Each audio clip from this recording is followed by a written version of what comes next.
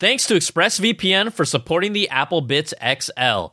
You probably don't think much about internet privacy on your own home network. ExpressVPN will secure your privacy and protect your information. Visit expressvpn.com/applebits and you can get an extra 3 months free on a 1-year package. All right, let's get to the show. Oh yeah. What's up, everybody? Welcome to the show. It's the Apple Bitz XL. Brian Tong here, your host, doing the most for everything good and bad inside the world of Apple. Welcome, everyone. This is a fun show because this is really the show before WWDC 20 on Monday, June 22nd. Apple's going to do their big announcement, their big keynote. It's going to stream live on their YouTube channel and on through their app, and all the different ways that they can reach out to you, which also means, if you know the stuff that I do, we're going to have BTZ's keynote kind of pre-show. We'll do the commentary during it, the post-show. We'll have guests. We'll have call-ins. We'll do some giveaways. It's going to be all good. It's just a great way. We enjoy kind of all the spectacle that is an Apple keynote. That's going to happen on Monday, June the 22nd. My show starts around 9 a.m. Apple's keynote starts around 10 a.m., and then we'll have the post-show. So join me for that. It's going to be a good time. And then also, look, for this week, we're going to talk all about the hardware and the software. So Gil Cabrera, G-Money, friend of the show, he's going to jump on here, and we're going to go back and forth, and you know how fun that always is. Also, how do you support the show? How do you be a part of it? You know what to do. Call in, voice memo, record it, whatever platform you are, your phone, your computer, send it in, applebitsshow@gmail.com. That's applebits with a Z. Your name, where you're from, your comments, because I think you're going to have a lot of thoughts with WWDC. Call us after the keynote, because I think all your thoughts and opinions, it's your reaction to what Apple did. That's what we want to hear. So remember, send the voice memo. You guys and gals are a huge part of the show. applebitsshow@gmail.com. Also, I continue to thank you for your support. This is completely 100% independent.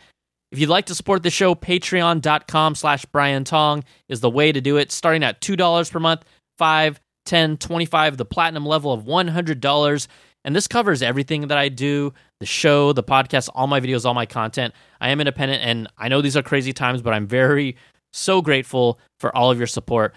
You get early access to all the content. You get bonuses at different levels, and then also a completely ad-free version of the show, so you wouldn't even hear anything that I just said. So patreon.com/Brian Tong, that is how you can support the show. All right, let's just get right to it.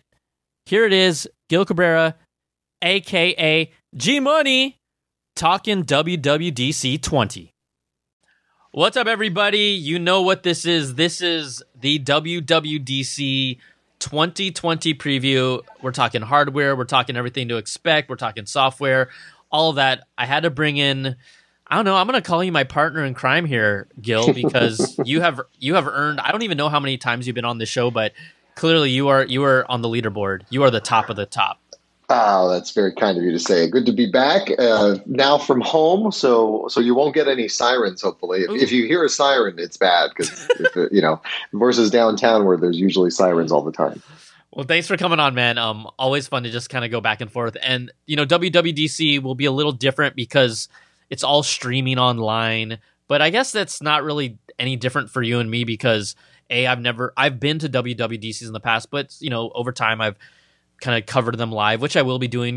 People can check out the live stream on my YouTube channel at youtube.com/Brian Tong. Does the idea of it feel any different to you at all?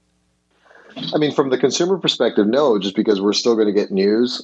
We're presumed they're going to launch some stuff. They're going to talk about the new changes to the various OSs. So in that sense, it doesn't feel new. The thing I was wondering was, can anybody sort of stream the stuff now and watch it? And not that I need streaming a lesson on coding or the latest stuff on a particular approach to their iOS app development, but it might be interesting to just drop in. Well, what's cool is that, they do have their iOS. You just download the Apple developer app, and because they are streaming online, you're going to be able to watch sessions if you want to. Now, I wouldn't say, like you said, if you're not into coding, don't go to those. But sometimes there's some interesting ones where they'll pull out related to HomeKit or even tvOS, and I'll see which ones I drop in on. But if you watch some of them, you're actually able to pull some nuggets, or you can just wait for like 3 days later, and then I'll just pull them all for you and talk about it. I mean, that's usually what I do under most circumstances. I wait for the BT breakdown. The BT breakdown. All right, so let's start breaking some of this down. Obviously, a lot of hardware and software. We're going to start with hardware because I think that is going to be at least the most interesting to see how Apple actually does this. But we've heard all the reports. We had Mark Gurman on the show last week to really talk about this in depth. But the big story is that Apple will be switching to ARM chips, or at least making the announcement that in 2021, they will move over and at least release the first Mac, whether it's a notebook or a desktop, likely a notebook, using ARM processors. We've seen just how the ARM chip has evolved. It's become just a powerhouse specifically for the iPad Pro, where we still haven't even seen its full potential untapped. But Intel to ARM, for you, from what you've heard and read, do you have any concerns about this, or where do you stand with all this? So I'm of two minds. One is that I remember, and I was just curious about this. I remember when they switched from whatever their PowerPC chips, whatever they called them before, to Intel, and like you had to get new versions of different software, like Word and things like that. So I don't know if that's the same deal with this or not, or if they're building these chips in a way that'll work. All the software will work regardless. So that's question number one. But on the positive side is, I mean, I think one of the strengths Apple always has is their vertical integration, and I think the tighter they're able to do that, I'm guessing you're probably going to start squeezing out more performance out of all of these machines. So that part's exciting because that's the thing they do, and that's the thing they excel at. Yeah, I think that there are two schools of thought. It just comes down to how compatible it's going to be with software. Because I have no issue thinking that at least the initial machine they're going to put out will most likely be the most general consumer level product that they have, whether it's an iMac with an ARM or a Mac with just the general low priced entry level MacBook, just because, they can spend a lot of time getting these apps, these core apps that are compatible, work with a few of the developers like Microsoft. I don't know. Adobe typically takes a while to catch up to speed to get their apps on par with the new processors. That's the same thing that happened. I think when they went from PowerPC to Intel, it was at least a year and a half, arguably close to 2, once Adobe finally was like, yes, we are on board. And that, as a creative, you were just kind of waiting and seeing, and you're still able to do your job, but it just takes time to do this. So I'm just curious who's going to be left in the dark, who's going to take their merry time on the Switch, and who's not.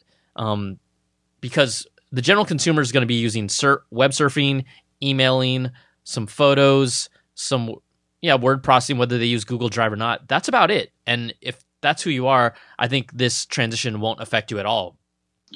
Yeah, although, I mean, it'll be an interesting thing because, you could see people buying these and then they go to download some app and then all of a sudden it doesn't work, right? I mean, that's the nightmare scenario for Apple. So they're going to want to tightly integrate it somehow in that regard. And ARM at least used to be not as powerful, right? I mean, wasn't that the whole point of it was a sort of like a lower power consuming kind of architecture, and as a result, you also didn't have as much power. But I assume in terms of just capability, that's caught up to sort of the more traditional chips, which is why they're shifting over. Yeah, I mean, even as far back, I think, as the iPhone, I can't remember off the top of my head. It was either the iPhone or 7 or iPhone 8. I mean, the ARM chips inside there were, at least based on quote-unquote benchmarks, were performing on the same level as like entry-level laptops at that point in time. But this is, 4 or 5 years ago? And so now you're seeing that they can absolutely be run as a main processor. It just comes down to, okay, get your ducks in a row, get all the software developers that are far smarter than either of us to do it. But I'm excited about this because if, for example, there's certain things on the table, I don't know, Mark talked about it, and it totally reminded me about how, I don't know if you remember, back in the day, we used to upgrade there used to be at least a processor upgrade every 6 months or so, within a year before they made the next big architecture jump from the next processor family.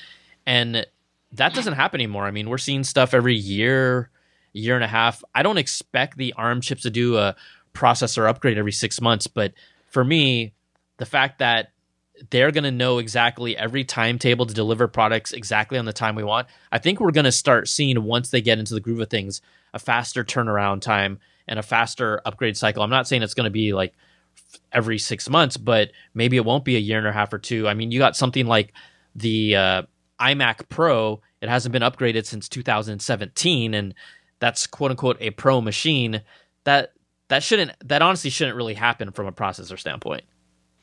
Yeah, no, I think that, again, it's the secret sauce of Apple is to control their own destiny. And I'm frankly surprised it took this long, although it also just shows just how far Intel has fallen, right? I mean, just the total collapse of Intel is amazing when you think about between this and some of the other areas that they've left completely, right? So it's an amazing thing, and I think it'll give Apple much more control of its destiny, which I agree with you. Unfortunately for our wallets, it's probably not a good thing, because maybe you'll have a much faster upgrade cycle.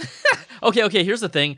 I know, Gil, you like to, typically when I have you on the show, you say, oh, I'm going to upgrade so I can give my daughter or my wife the older model that I have, which will allow me somehow magically every year, just allow me to upgrade. So I'm wondering here, what would it take, or maybe it wouldn't take anything, for you to upgrade to an ARM chip machine? Is it going to be the price? Like, if it's significantly lower, you're like, I will do that? Or if you don't need it, you're just going to be like, I'm fine for now? Like, where do you stand with that, at least right now? No, I mean, you definitely know the code of and the secret of my upgrades, and that is that every time somebody else's device breaks or slows down or needs any kind of move, I get the new one, they get my old one, and you know this because my new MacBook Pro is exactly for that reason. My youngest had an iMac, and it was just painful, right? Like to just log in and open Safari was like an hour. And she's trying to, like, do her distance learning, and I was like, that squeaking you hear is my 9-week-old puppy in the background. And I was like, oh, this is ridiculous. You need a better computer. I happen to have a lovely MacBook Pro that works really well. You may have mine.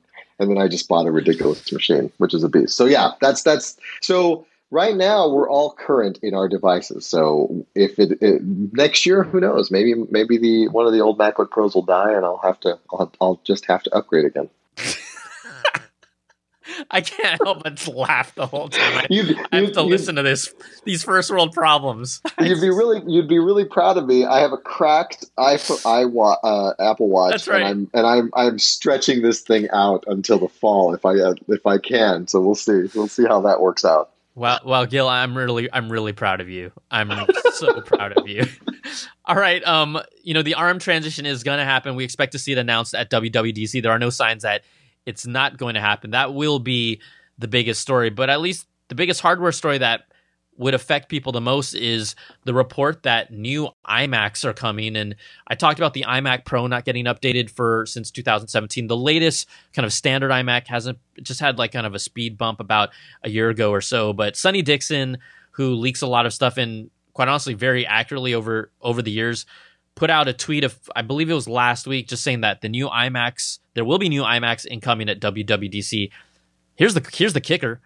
An iPad Pro design language with Pro display-like bezels, so kind of that thin, I don't know, looks like about a quarter of an inch, a little more, a third of an inch thick bezels, a T2 chip with just their security and controller chip, and then new graphics with AMD's Navi.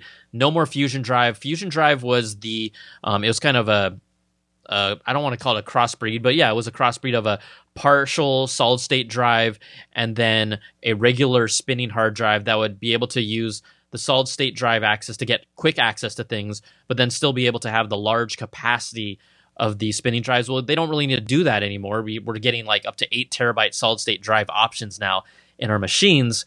And so an iMac with an iPad Pro design. Now, Gil, you just replaced an iMac. Does this design and the renders look inspiring to you at all?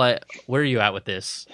Dude, it reminds me of the old Jon Stewart joke where he was going through all of his iDevices and he said, "I've got the iPhone," and then he pulled an iPad out. "I got the big iPhone," and it's like you're going to be like, you pull out your iMac. "I got the super big, the supersized iPhone." Yeah. I mean, I'm surprised. I probably not surprised. It's very Tim Cooky in the sense of keeping a lot of the look and feel of it all and make it consistent across the board. The image in this that we're seeing, where it's literally just a huge iPad with an iMac stand, is kind of a crack up.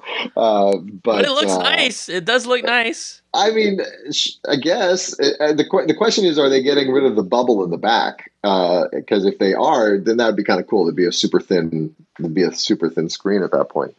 But do you look at the back of your Do you look at the back of your daughter's iMac ever? So when we had it, it was on a desk that happened to be behind our couch, so you could see it all the time. I really wouldn't care. Although, but the reality is this: we've completely moved away from desktops. We all have laptops now. Mm-hmm. Everybody in the house now has a laptop. So I don't see myself going back to a desktop. There's no reason for it. And it totally makes sense. We've seen this just in general. I mean, just the Mac lines, the actual desktops, they're selling significantly lower. We are in the age of the notebook. Absolutely. It's at least from a computer standpoint. And everyone's trying to push us even more. And people are able to more and more just do things on their mobile devices, right? Obviously, iPad Pro, Magic Keyboard is trying to push a segment of that Apple group towards that direction to replace the laptop. And, we'll get ARM chips. So it just kind of little aspects of each side are starting to blend into each other more and more. But I think this design is hot. I mean, I don't have a reason to buy any new hardware nor the funds, but I think this iMac will definitely spark some users to jump on board, and it'll come down to, are they going to, my assumption is they would at least keep that 21.5 inch smaller iMac as the older form factor, because Tim Cook likes keeping those older models at a cheaper price. But this new one looks hot. I hope my friends at Apple are listening and give me a review unit that I will send, which I have to send back. But I would like to check that out. I think it looks sexy, man.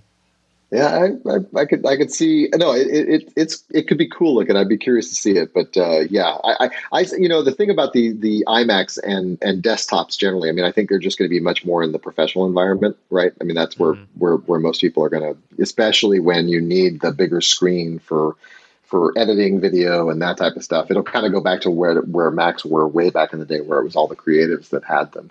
Totally. And that's the way they do it. And then if you're in an office that you wanted to have a certain aesthetic, right, you get Macs. Yeah, and just a few couple bullet points about this Mac. When we talk about specs behind it, the assumption is that it's going to be using Intel's newest Comet Lake processors. They are their 10th gen chips they're the 10 core processor chips. Currently, they're using an 8-core processor in the current iMac, so that would be a bump up. And then the biggest thing is using the Navi AMD graphics chip. The biggest thing behind that is it's going to be based off of the RDNA 2 architecture. And what's cool about that, or at least interestingly enough, is when people say, well, how powerful are the graphics? Well, that architecture is the same chip architecture being used in both the Xbox Series X and the PlayStation 5 that will be coming out this holiday season. So if you've seen some of the demos that are out there of those machines, and even though we're not talking about gaming for a Mac, the Mac's going to be just fine with all this new hardware inside of it. So just seeing from a power standpoint what they do is interesting. And then also, okay, if that's really just the general iMac, I mean, the iMac Pro has got to take even a bigger leap up. But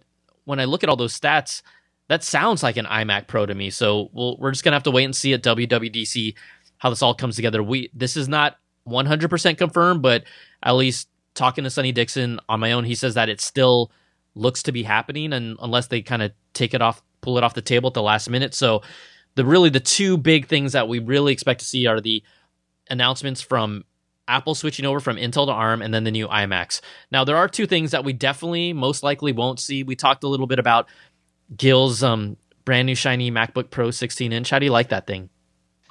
It's lovely. I mean, we've always joked that I overbuy my MacBooks, because given that basically I just run Outlook and Adobe Pro and Word and Safari. It's stupid that I get the amount of power I do, but I always overbuy them just because I want to try to stretch them out and have them as long as possible. So, but yeah, I mean, this thing could do some seriously awesome video editing. So you let me know if you ever want to borrow it.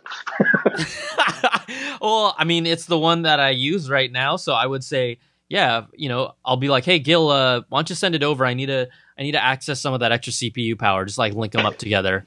I'm here to help. I'm here to help. Thank you. There you go. Thank you so much. But the new MacBook Pros just recently got an upgrade option with a video, like a build to order video card option. So in the past, you had the base model is like an AMD Radeon Pro 5500M with 4 gigs of GDDR6 memory. So this new one is a $700 upgrade. It gives you a 75% boost in performance from the base model 16-inch MacBook Pro. It's the Radeon Pro 5600M with 8 gigs of HBM2 memory. So this is a beast kind of option. They've typically done this around midway in the, I guess I would say, life cycle in a year during the MacBook Pro kind of 16-inch. They did this last year, about I think 3 or 4 months after they released it. And then with this new model of 16-inch MacBook Pro for this year, they're kind of doing it around 6 months after. So you get at least a video card bump. And then the other one is for the Mac Pro. For all of you 2 people listening that purchased the Mac Pro, they're now offering 4 SSD kits that are customer installable for 1 terabyte, 2 terabyte, 4 terabyte, and 8 terabytes. In fact, if you want the 8 terabyte upgrade, it'll cost you $2,800. A couple bucks. Seems worth it. Sounds by the way, awesome. just to reinforce the stupidity of the way I buy stuff, I'm pretty sure my Mac Pro has that second 8 gigabyte GDDR6 Mac. Wait, you bumped up, you maxed out your hard drive? Hard drive, no. The graphics. Oh, the video card. I'm sorry. Yeah. The video card is really? For absolutely no reason upgraded. Yeah. Yeah. You're all wow.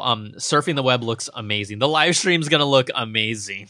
Right? I mean, I want to make sure you look good when I'm watching the show, and that seemed to be the way to do it. I don't think I didn't max it out, but I definitely upped it. So it's not the baseline. It's the one above it. So no, that's probably what you got in. I appreciate the plug in tying it to my live stream. That's very kind of you, Gil. Here for you, brother.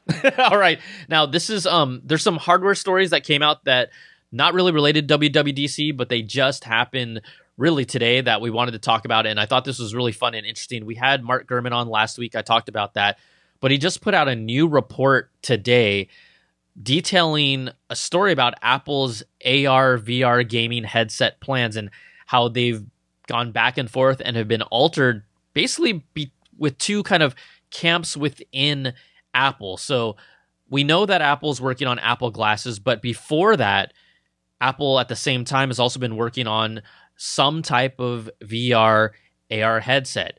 Now, in this story by Mark Gurman that is very detailed, they have basically a 1,000 person strong group that is devoted specifically to the VR and AR department. Okay. And so they've been developing different headsets. This first headset, this is not the glasses. This is specifically the VR AR headset, codenamed internally N301. And according to this report, I'll just kind of read a little bit from it. It was initially designed to be an ultra-powerful system with graphics and processing speeds previously unheard of for a wearable product. Now, according to Gurman, the processing capabilities were so advanced, they produced a whole lot of heat that the technology could not be crammed into a sleek headset.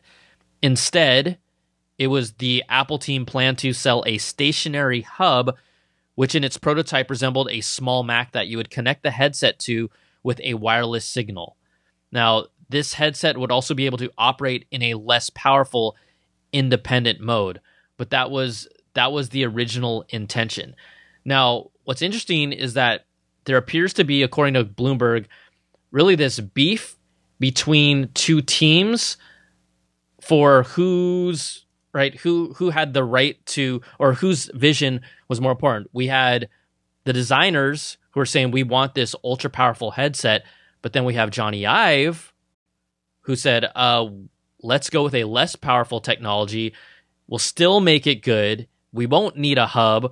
we don't want to give people that power that they, whether they want it or not, they won't know any difference. The standoff between the team and Ive lasted months, and Tim Cook ultimately sided with Johnny Ive. So this has now kind of shifted the direction of this headset internally to not be that kind of ultra powerful graphics processing unit on your face. And this is the VR AR headset.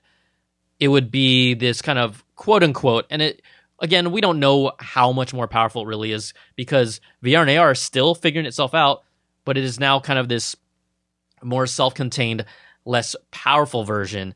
And it's kind of interesting to hear this story and see how the remnants of Johnny Ive's influence is still there. It was Johnny Ive and Mike Rockwell, who is the executive heading up Apple's team for their AR VR project. You read this article. What did you think about it? So I was in awe that Johnny still has the sort of leverage that he has. I mean, I get it. There's a lot of legacy that comes with that. So I certainly understand that.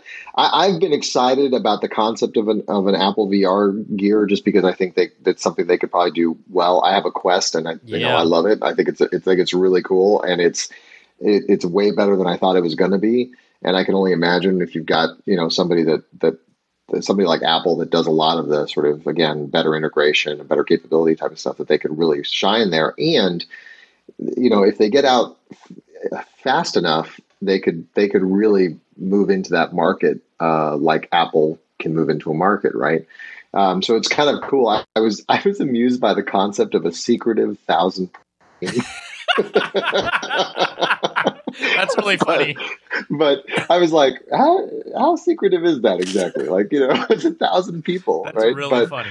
But that was the one thing that made me laugh. I also thought, like, ain't no way I'm buying a VR headset that has a MacBook I got to attach to, or a small Mac I got to attach to it. They definitely needed to kind of solve that issue. But I also could see the people like putting them on and then it heating up on their face. That could be uncomfortable. I think what's interesting though here is that, Johnny Ive clearly, when this decision was made, had a lot of influence on, he is the head of design. And then there was a point in time where he took over to kind of bridge the design and the iOS software. But here Tim Cook, maybe feeling a little bit of that allegiance to, hey, we need to still honor Steve Jobs' vision, and who in the company has the closest ties and the closest kind of, beliefs that aligned with Steve Jobs was Johnny Ive. And you almost think that, wow, Johnny Ive, this wasn't a design decision. I mean, it was partially, but it also was really more of a product feature decision that they changed up. Oh, go ahead. Well, design driven though, which is not unusual, right? True, I think over its history, especially with the sort of iOS devices, they were, some of the limitations that were put on features were tied to, Johnny's design, right? So I think, like I said, I think this is a very legacy driven aspect of Apple's internal operations, right? So I that part actually didn't surprise me as much, because I think if you're a Tim Cook who doesn't have the same kind of design confidence that SJ did, what are you going to do, right? You're not going to sit there and go, yeah, let's ignore the guy that's actually designed all the most incredible products we've ever had. For the engineering guys that want you guys to walk around with like an oxygen tank roller attached to your headset, so that not quite as surprising to me. I think that was probably the right call. Yeah, we don't know exactly how bulky or how big this was.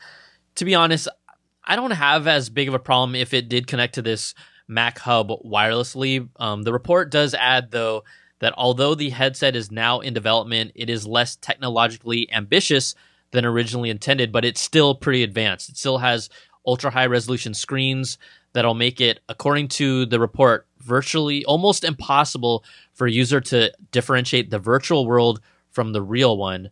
So we've got to be talking at least, I'm not going to say an 8K display, but at least 4K displays in that headset, and a cinematic speaker system to make the experience even more realistic, according to people who have used the prototypes. I'll believe the speaker thing makes sense to me. I'll believe the differentiation piece when I see it. I mean, again, I think the Quest is amazing, and I've seen some of the heavier duty Oculus stuff, and it's awesome, but it's not. Yeah. I mean, nothing's ever come to like blur the real world. There ain't no differentiation there. I mean, you're just, and again, I mean, someday I suspect we'll get there for sure. But I'd be amazed if on their first outing it's quite that good. But we'll see. Yeah, according to the report, the story also says that Apple wants this headset to have its own app store with a focus on gaming and the ability to stream video content while also serving as a super high-tech communications device for virtual meetings. Siri will control the headset, although it's reportedly being tested with a physical remote. Now, that line is interesting because I went to I was at a Qualcomm conference.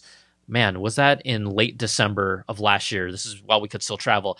And there were a few demos showcasing this whole like virtual meetings setup. And it started to become fascinating, right? This is not something that's available on the consumer level yet, but I was wearing a headset. We all had avatars. They took a picture of my face from online and wrapped it onto an avatar, which was kind of weird, but kind of cool at the same time.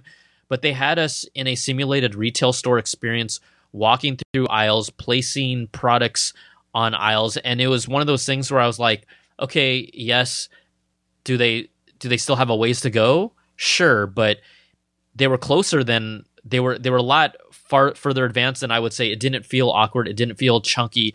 We were able to like write notes and expand, like write notes on a wall and expand them, throw them, put them on another wall, move products around. I thought it was really interesting. So, if Apple wants this to be that, obviously it comes down to really having the software in place. But as I've seen a lot of these projects, there's more and more absolutely business case uses for this kind of virtual presence. And now, I mean, look at the era that we're in right now with COVID-19, without a vaccine anytime soon, with cases spiking again because, people are like, oh, it's been 2 months. I can't take this. I'm just going to go act like I normally did, which, hello, it's still there. This kind of virtual meeting presence thing might become more important over time. I mean, we'll have to wait and see, right? Oh, for sure. And I saw somewhere somebody, can't remember, some article I read where somebody was interviewed. They did like a virtual interview show using VR headsets, and I can't remember the software that they used to do that, but it was at least theoretically consumer facing. So it was kind of an interesting concept. But I agree with you. I mean, I think you're going to start seeing more and more of that, and if you can make it kind of really, really user friendly and to where it's kind of a cool experience and it feels like you're in the same room, right? That's the thing that Zoom and all those things don't give you, right? You're not in the same theoretical space. Then I think it could be very, very popular, actually. I think the adoption rate of VR is still very nascent, so it's going to have to like crank up, but you keep us in our houses for another 6 months, and who knows? Hey, who knows? We'll be using 3 seashells in a little while. That's the Demolition Man. Yeah. Thank you for that. All you youngins, go check out Demolition Man. You'll appreciate that. Also, the report says yes, Apple's still working on a pair of AR glasses. That's codename N421, separate from the N301 that we were talking about, which is the AR VR headset. The augmented reality headset, according to Bloomberg, expected to be released in 2022, followed by the augmented reality glasses in 2023. Now, there had been reports from John Prosser that the Apple glasses would be announced potentially at this year's September-October Apple event with a 2021 target. This Bloomberg article is saying, hold on, it's going to be a little further out. We'll wait and see, but still very fascinated with this space.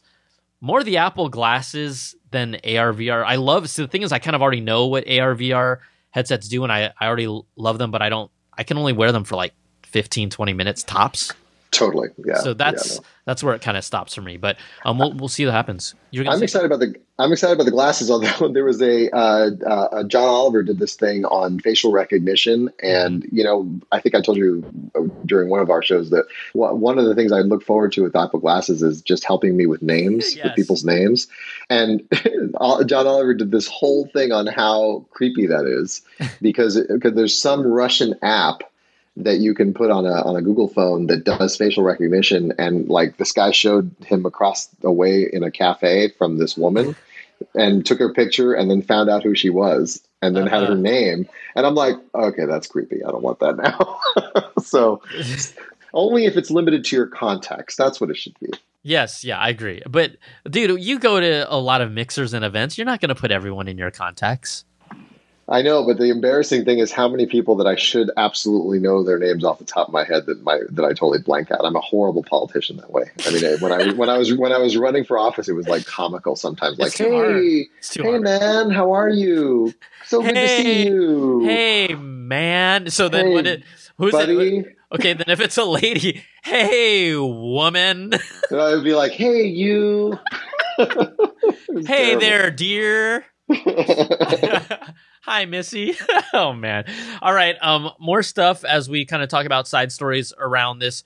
Jon Prosser back at it again, revealing pictures of the alleged AirPower like charging mat. Remember, this was the mat that was supposed to come out with the AirPods Pro or around that time, even just regular AirPods that was supposed to charge our phone, our Apple Watch, and our AirPods at the same time. Well, Apple has gone back to the drawing board. There's been several reports of them reworking this. Originally, the report came from Prosser that this new one will have less coils because one of the issues it had was that it was overheating.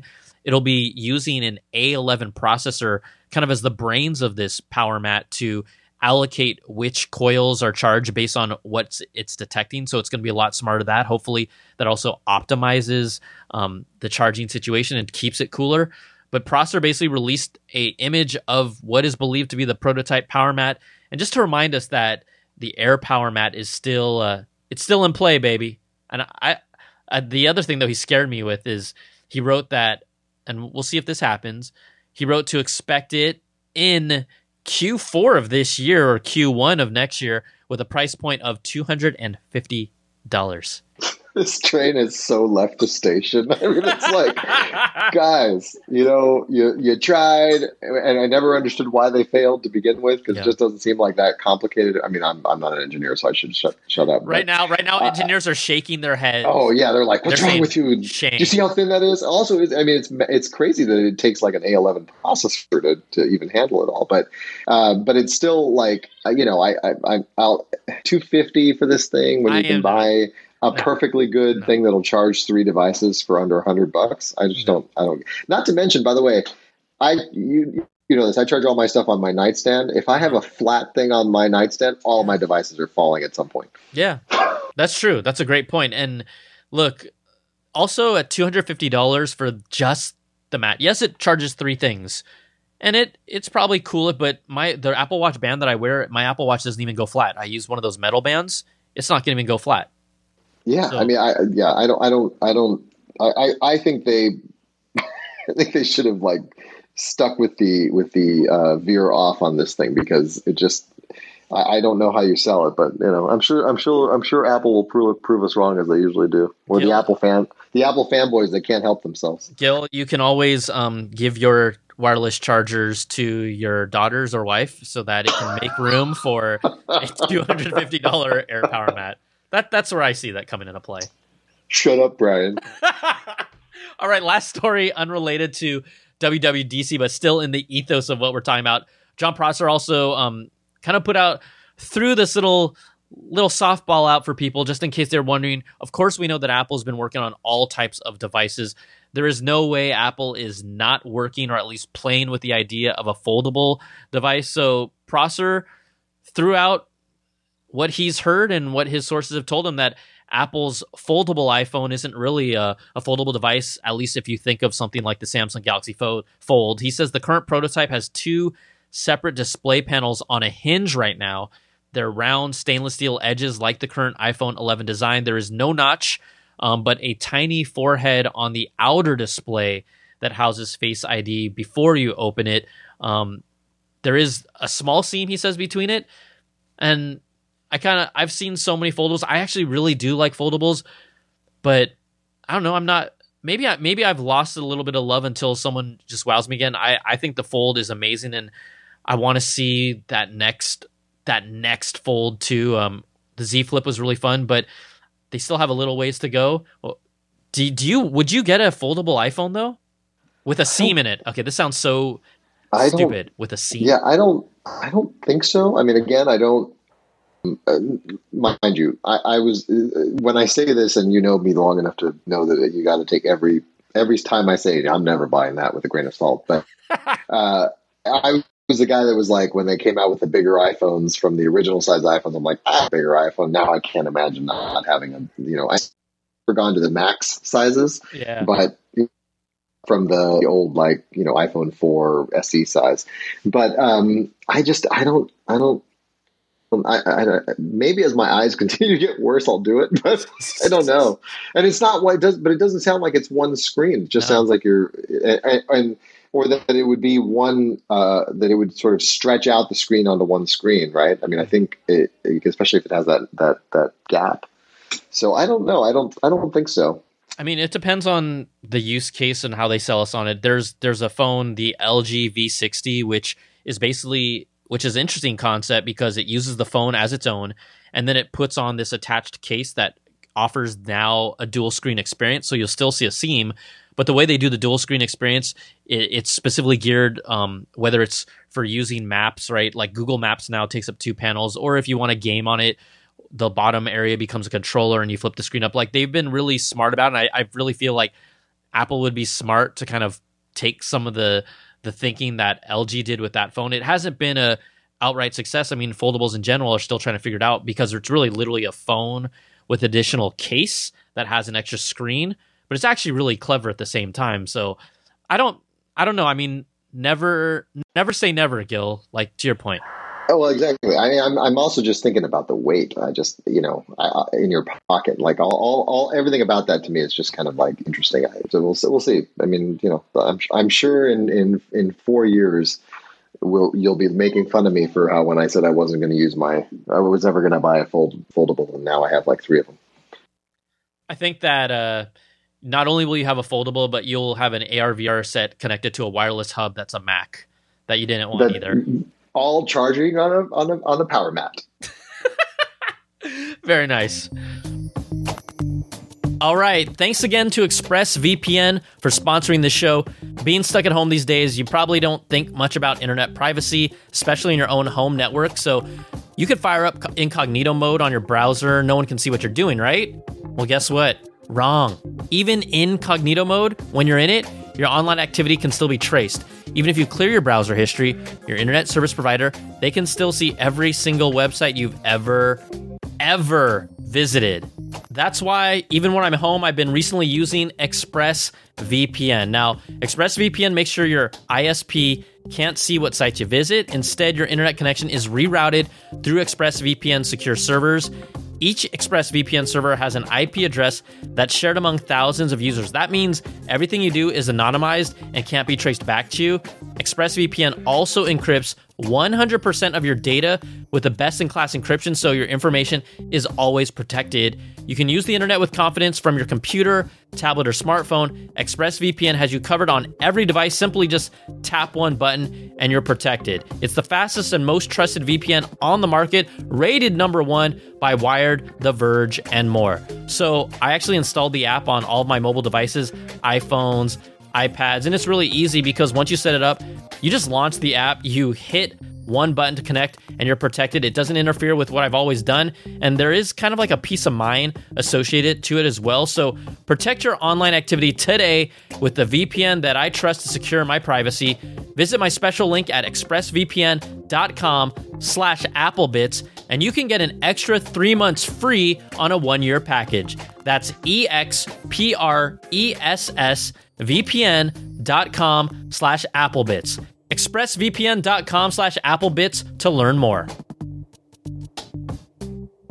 All right, let's talk about WWDC software. Now, there's a lot of features that are being thrown out. We we have some new information, obviously, about iOS 13, iOS 14, iPadOS 14, watchOS 7. So I'm going to kind of go down the line on some of these. It is interesting to see just how it's evolved, but I think, at the same time, some of this stuff is kind of really mature. So first of all, with iOS 14, and you can just chime in if you really like some of the stuff. If not, you can just whatever. But they're going to get a tweaked home screen in iOS 14, according to reports. So this would be kind of a new home screen page.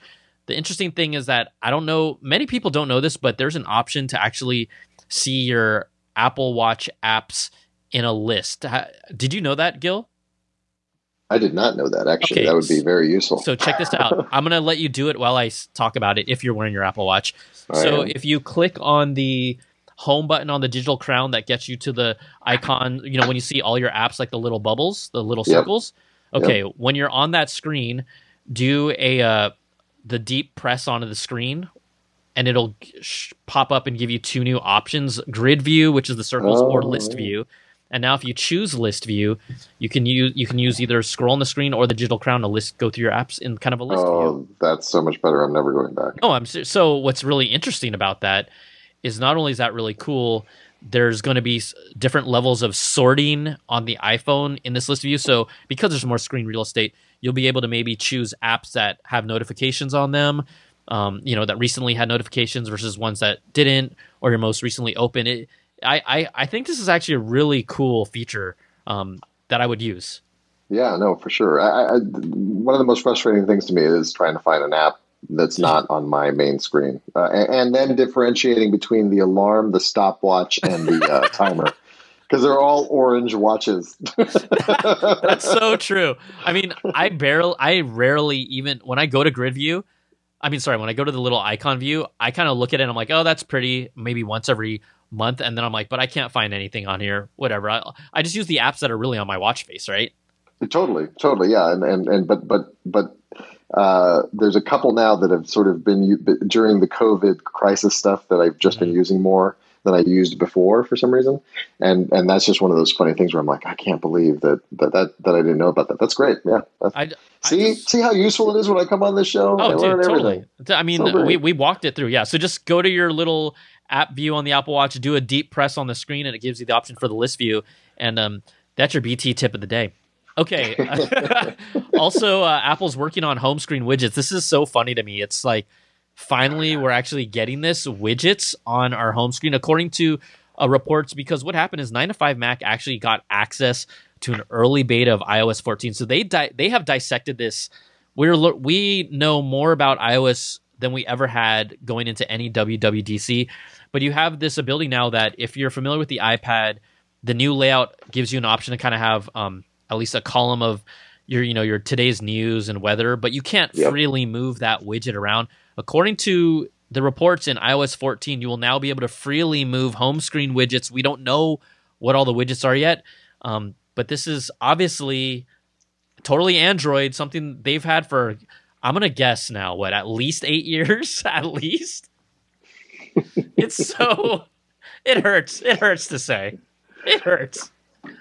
Yeah, understandably. And I like that little, that sidebar that I use that on my iPad all the time. It's very useful. So it'd be handy to be able to customize it more. Because that's one of those frustrating things where you're like, is there a widget for that? Nope, guess not. All right, we'll just let it go then. Widget didn't exist in the iOS vernacular until maybe iOS 14. Did it? Yeah.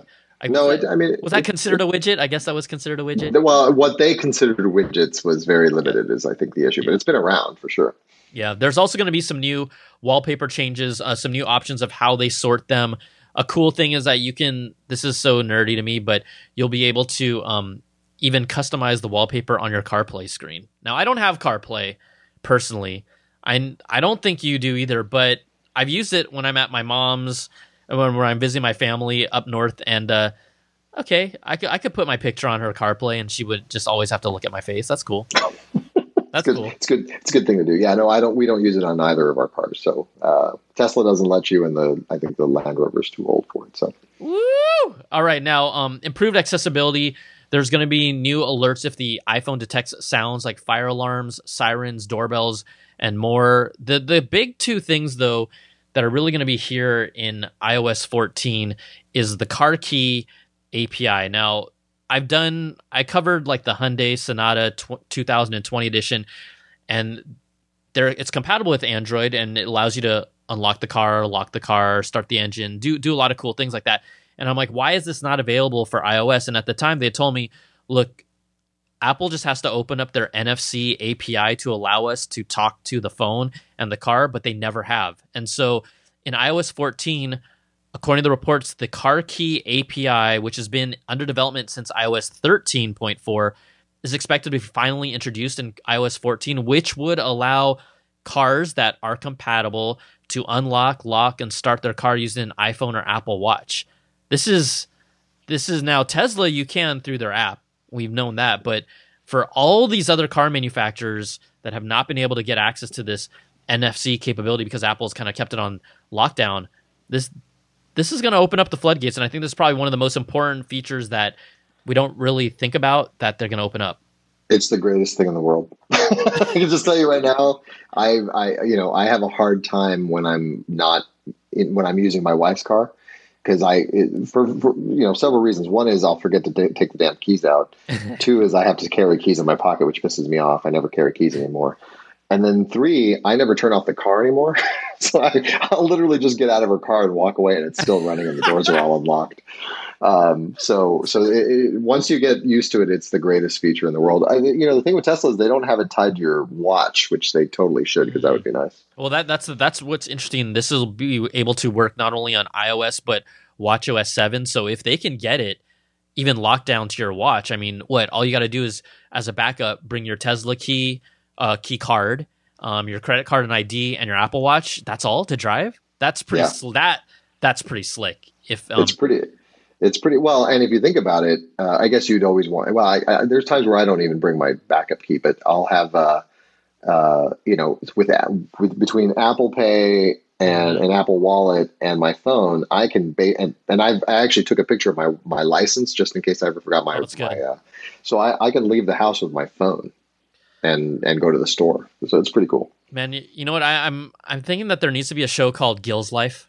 Just call it Gil's Life.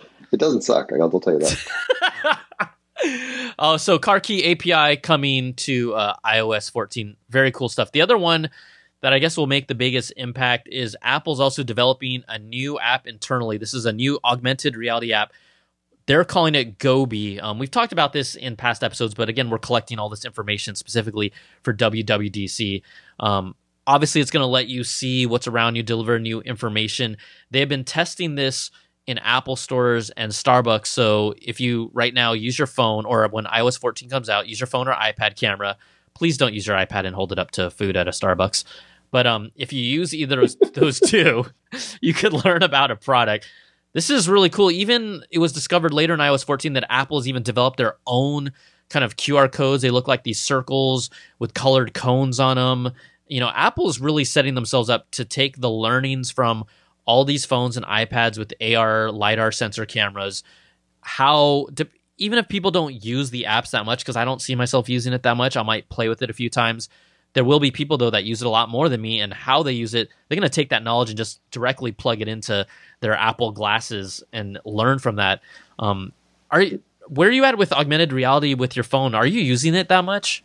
I don't. I mean, I think the only reason I would use it is for like furniture, buying and stuff like that, to replace it. But I've never had to, because I'm never really using my phone to buy anything like that. I'm usually on my iMac or my MacBook or my iPad. But this reminds me though of like a neural net concept where they're going to take all this information in, and they're going to be able to sort of push it out throughout their products, and they'll have the benefit of all the information of all these iOS products that are out there. So it could be very cool.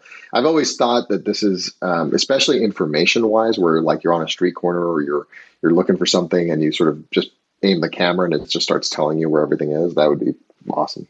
It'd be super slick. So I'm going to kind of go through a few features quickly, and then we'll jump over to iPadOS. There's really a lot to talk about, but some of these are more significant than others, so I'll kind of hit some of the highlights. HomeKit's going to get a big update with iOS 14. The system is going to feature a new night shift to light feature. So what this does, it essentially takes your smart lights, if you have smart lights at home, and for those of you that do they can change color temperature between like a cool light and warm light.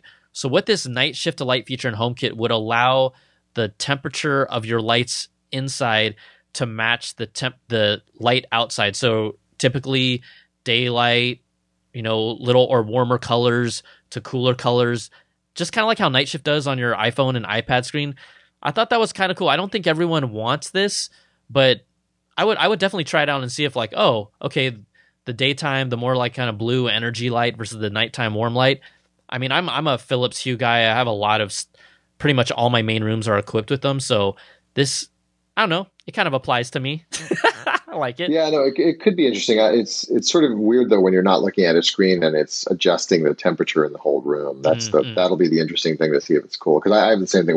We have Philips Hue all over the house, so we could totally use it. But that's one of those things where you're used to your room looking a certain way at night, right? And so does that alter it for you? Yeah, interesting. Apple's also doing expanding its HomeKit secure video system. This will be able to, according to the reports, identify specific people on camera, such as family members. They say the only use is that you'll receive custom notifications based on who they see. Again, this is kind of a vague description. We won't know what it really means, will it? We already know that Siri can now hear and at least identify multiple voices, which it didn't before for the longest time. So maybe that comes into play with the facial recognition and then delivering content, or when you ask for, add this to my calendar, things of that nature to be more accurate. We're going to have to see how this plays out. I'm always, Apple, they have the best privacy when it comes down to this type of information. That's also why they aren't as necessarily as versatile as other products. But I mean, maybe it's just me where it sounds creepy when we start identifying people's faces. I don't know. Yeah, no, I'm with you. My wife got upset at me because we were out in the backyard. We have cameras on the perimeter of the house, and that have on the backyard. And she was getting onto the hammock and like slipped off of it, and so I was kind of cracking up. And then I looked up and the camera was there, and I'm like, oh God, I hope it caught that. And then I found it. I found the clip of it and sent it to her, and she was like, are we recording everything in our backyard? I'm like, no, just when it's movement, it just happens to capture it. It just happened to capture when he did it.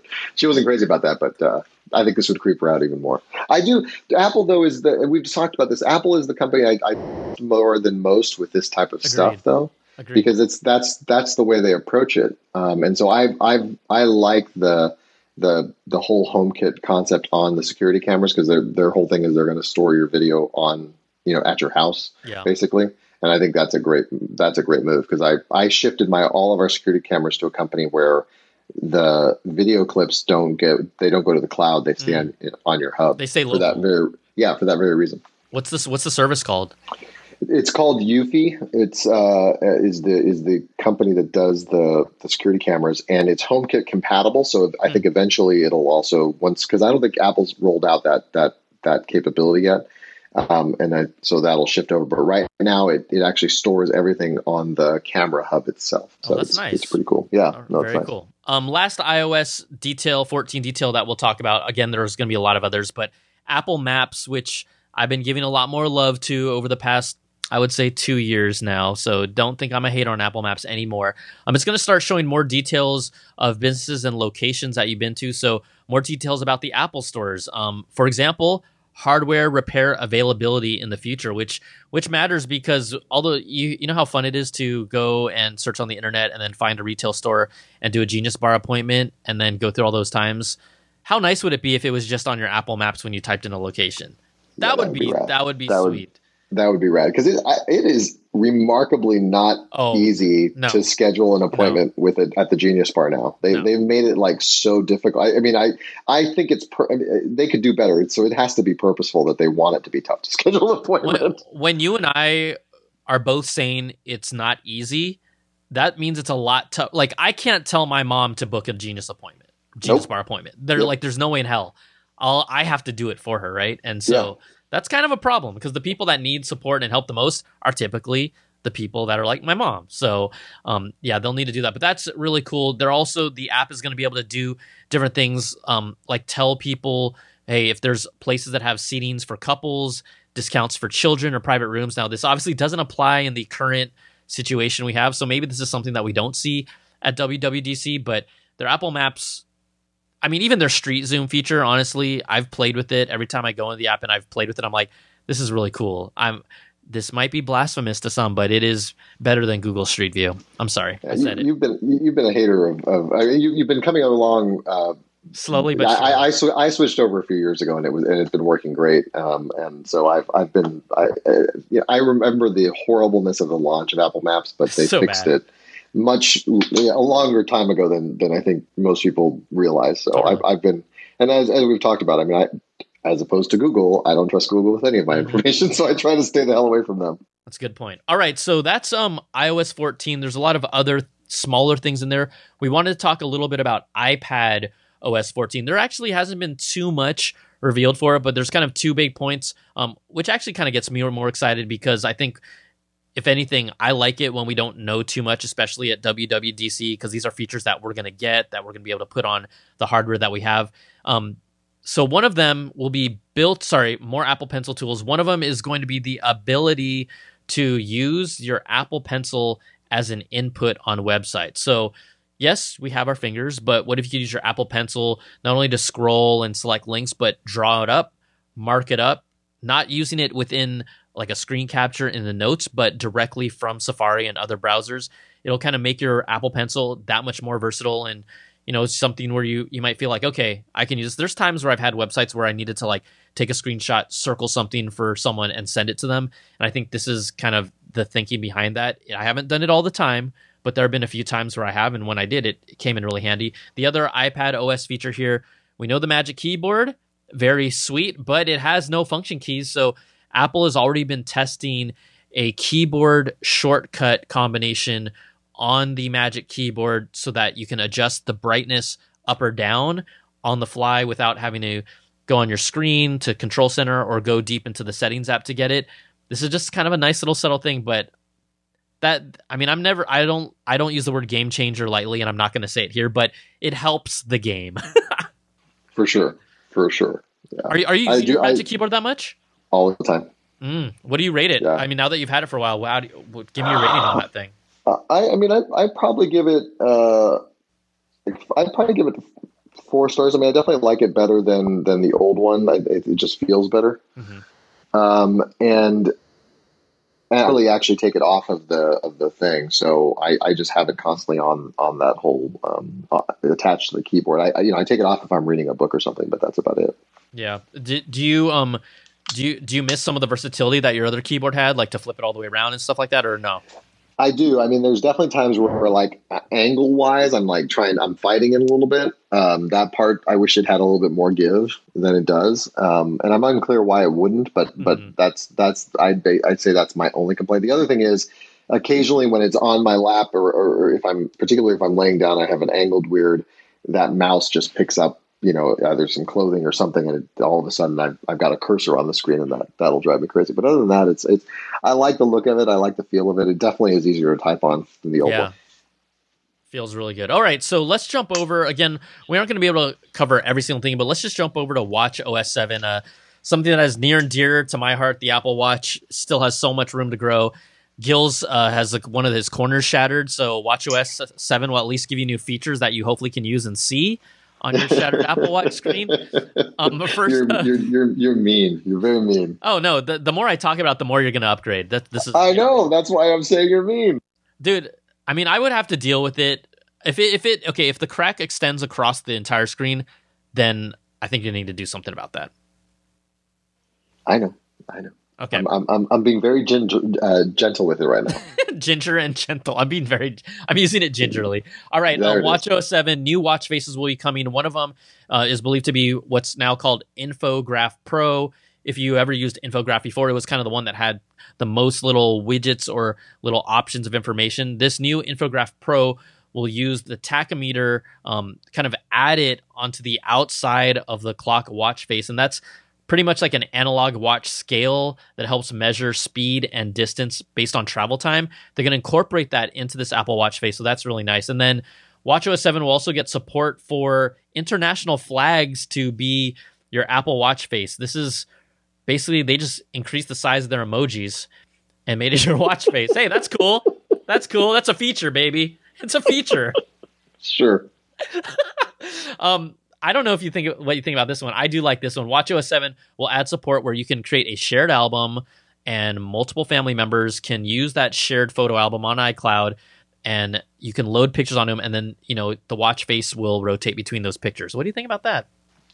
I like that. The thing I miss is it used to be that if you had different iOS devices on different accounts, all the pictures would flow you could flow them into one place, and they don't do that anymore. Yeah. That's the feature that's missing, because there's all these, especially if you have a family, there's all these pictures my wife has on her phone that I've never seen or whatever. And that used to be a great feature. Was it PhotoStream? Is that what it was? Yeah, it might have been. I'm sure that I think some certain specific types of pictures ended up on PhotoStream that people didn't want.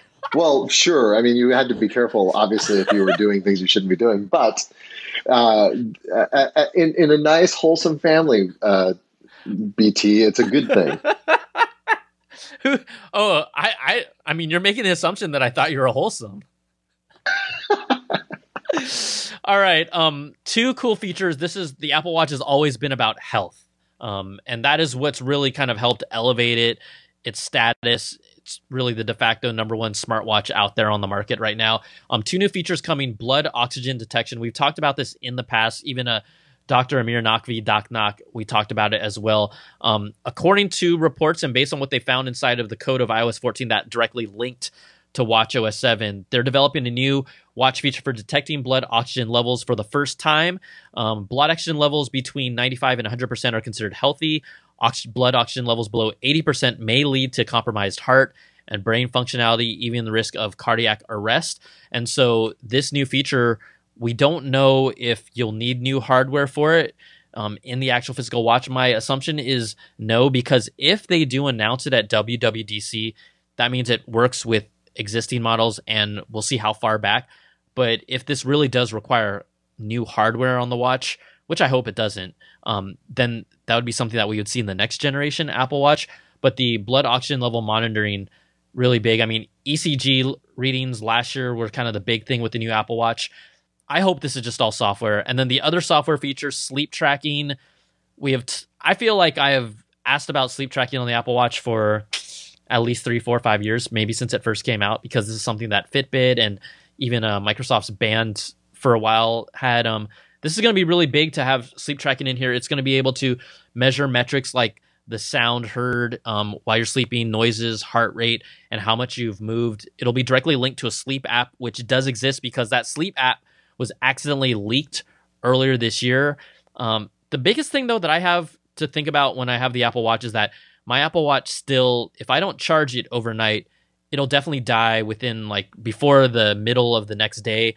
And so if you're wearing this while you're sleeping, I don't know people's routines, but you've got to find time to just throw it on a charger once in a while. And I just feel like the only time I do is when I sleep. So I'm not sure if I'm going to even use this for me, if I'm going to use the sleep tracking stuff.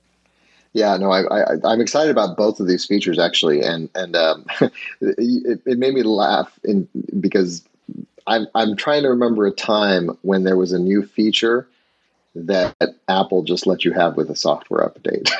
So I will be pleasantly surprised if they do the blood ox, and especially, and by the way, in the COVID times, this is important because blood ox level deterioration is actually one of the symptoms that you can get before you get a fever. So it's an interesting aspect of it, but yeah, I like I said, well, you'll see a big smile on my face if they actually give that to you without the hardware update. That's hilarious. On the sleep tracking, yeah, I'm with you. That's when I charge my Apple Watch, and if I forget, I'm done by mid morning usually. So yeah. I'd have to change my routines. I mean, and that's the biggest thing. I love the Apple Watch, and I love its size. I don't know what they can do per se, but they really need to last, let's say, 2 days, right? If it can get to the 2-day mark, which, I know it does a lot, that would make a huge difference in just the usability for it. Because once you just forget to charge it one day, it's literally absolutely useless the next day, which kind of sucks. Totally. Yeah.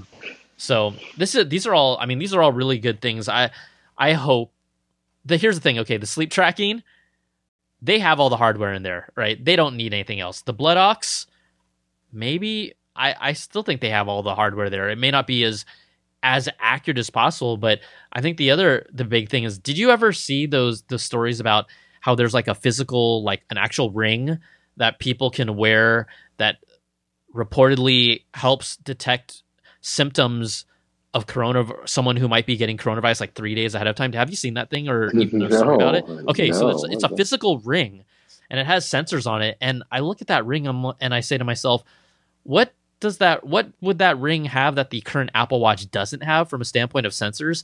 And I wonder, I mean, talk about another huge selling feature. If Apple came out of the gates at WWDC with something along those lines that could detect those same metrics and say, oh, we can at least potentially alert you if you might have signs that are showing that align with coronavirus, early signs. That would be huge. That'd be huge. So anyways, WatchOS 7, we talked about Car Key. That is supposed to also work with WatchOS 7. I think there's going to be another kind of batch of bells and whistles, maybe new little mini apps that they throw in there that we'll see. But that is, again, one of like the most exciting products for me that I'm looking forward to. I'm in love with the Apple Watch. Me too. I can't wait to get my new one. All right, we're really extending this bad boy long. I'm gonna try and crank through these last 3 stories about maybe new things we might see at WWDC. We talked about the hardware, we talked about the software. That to me is the show, but there's still kind of some things that are, laying low. They're in the grass. They're like the lion that's stalking, that's ready to pop out. AirTags. We know all about these AirTags, the kind of like the little tile detection tags. They take advantage of Apple's U1 ultra wideband chip that currently exists in the current iPhone 11 and 11 Pros for just really super specific accuracy in locating items. Then this idea of them using the Find My app as a platform that people like Gil and I could opt in, and anonymously, if someone loses an item, we'd be able to basically detect it within our location. This ultra wideband tech is supposed to be able to find things within 5 to 10 centimeters of their spot. So again, ultra accurate. I've been wanting AirTags since last year. I don't think they're going to show up at WWDC, but are you on the AirTags train, or is this something that's like excessive to you? Well, so this is where the unfortunate reality of Tile's battery comes in, right? At some point, I've got to replace the tiles, and so the question is, when it's time to do that, do I pick up? Do I just go get tags and AirTags instead, because I assume they'll work better? And I may very well, because that's Tiles always run out of batteries, and you can't just replace the battery. They're very Apple-like that way, right? Yeah. You have to buy a new tile. So we'll see what it looks like. I could see myself switching over though whenever one of the tile devices dies. Well, also the AirPower mat could power your charger tiles, your little AirTags. It might give you another reason for that. You're not helping. HomePod Mini. Do you want to see it at WWDC? I feel like we'll see it in September or fall. I would agree. That would surprise me. I don't think have they ever announced a HomePod at WWDC yet? That seems like a non-HomePod, non-WWDC related thing. I mean, WWDC doesn't release audio products, but Apple's product lineup is just so extensive now that they haven't done it until they actually do it, right? Right. True. So, you don't know about that. We won't know. And then also Apple's over-ear headphones that have been rumored for a long time. People thought we might see it in earlier this year. I don't know if they're going to hold out and wait till September, October, but something tells me they've got to release more than just an iMac for hardware. You know what I mean? Give us something. Yeah, although they may be forgiven just because of the weirdness of the times. True. But yeah, no, I hear you. But they haven't always released products though at WWDC. It's there were a couple where it's just straight up here's the exciting iOS that's coming, and it gives you a little preview of what the product might have, but it doesn't necessarily have a brand new product or anything like that. Yeah, I just want to see something. I just want to see that kind of cool thing on the side. That's all. I want that little extra side dish. That's like, oh yeah, I'm gonna get that. You want that one more thing. I hear you. All of us old school heads want that one more thing, don't you? Yeah, I'm always sad when it's not there, and I will always be sad when it's not there. They have thrown it around here once in a while. So, All right, Gil, that is a damn comprehensive. I mean, I wanted to allow people to still find some time to hang out with their loved ones after listening to this, but that's pretty much our WWDC wrap up or preview of what's going to happen. I think there's going to be so much to talk after. What are, if you had to say 2 or 3 things that you're looking forward to the most from some of the stuff we talked about, what is it for you? The Watch OS features. I mean, I think the sleep tracking and the Bloodhawk stuff. I think that's really those are going to be things that could be useful. So I think those would be very cool. Sleep tracking in particular, I'm always curious to see how much I'm actually sleeping. Anything else? Just that? I think that's it, man. The other stuff is all it's not. There's nothing else that's too mind blowing. I'd love it if Tesla figures out. It's all watch related, man. I'd love it if Tesla figures out a way to let my watch unlock the car. Ooh, I think though that's really more of a reality because now this just comes down to Apple opening up the NFC chip from the Apple Watch to the car. Tesla gets the API. They build a mini app for it that just has like 4 icons on it, right? Like lock, unlock, maybe like set your AC temperature and a trunk open, and that's all you need, at least on your wrist. That would be awesome. I'm getting excited already about that. Yeah, me too. Me too.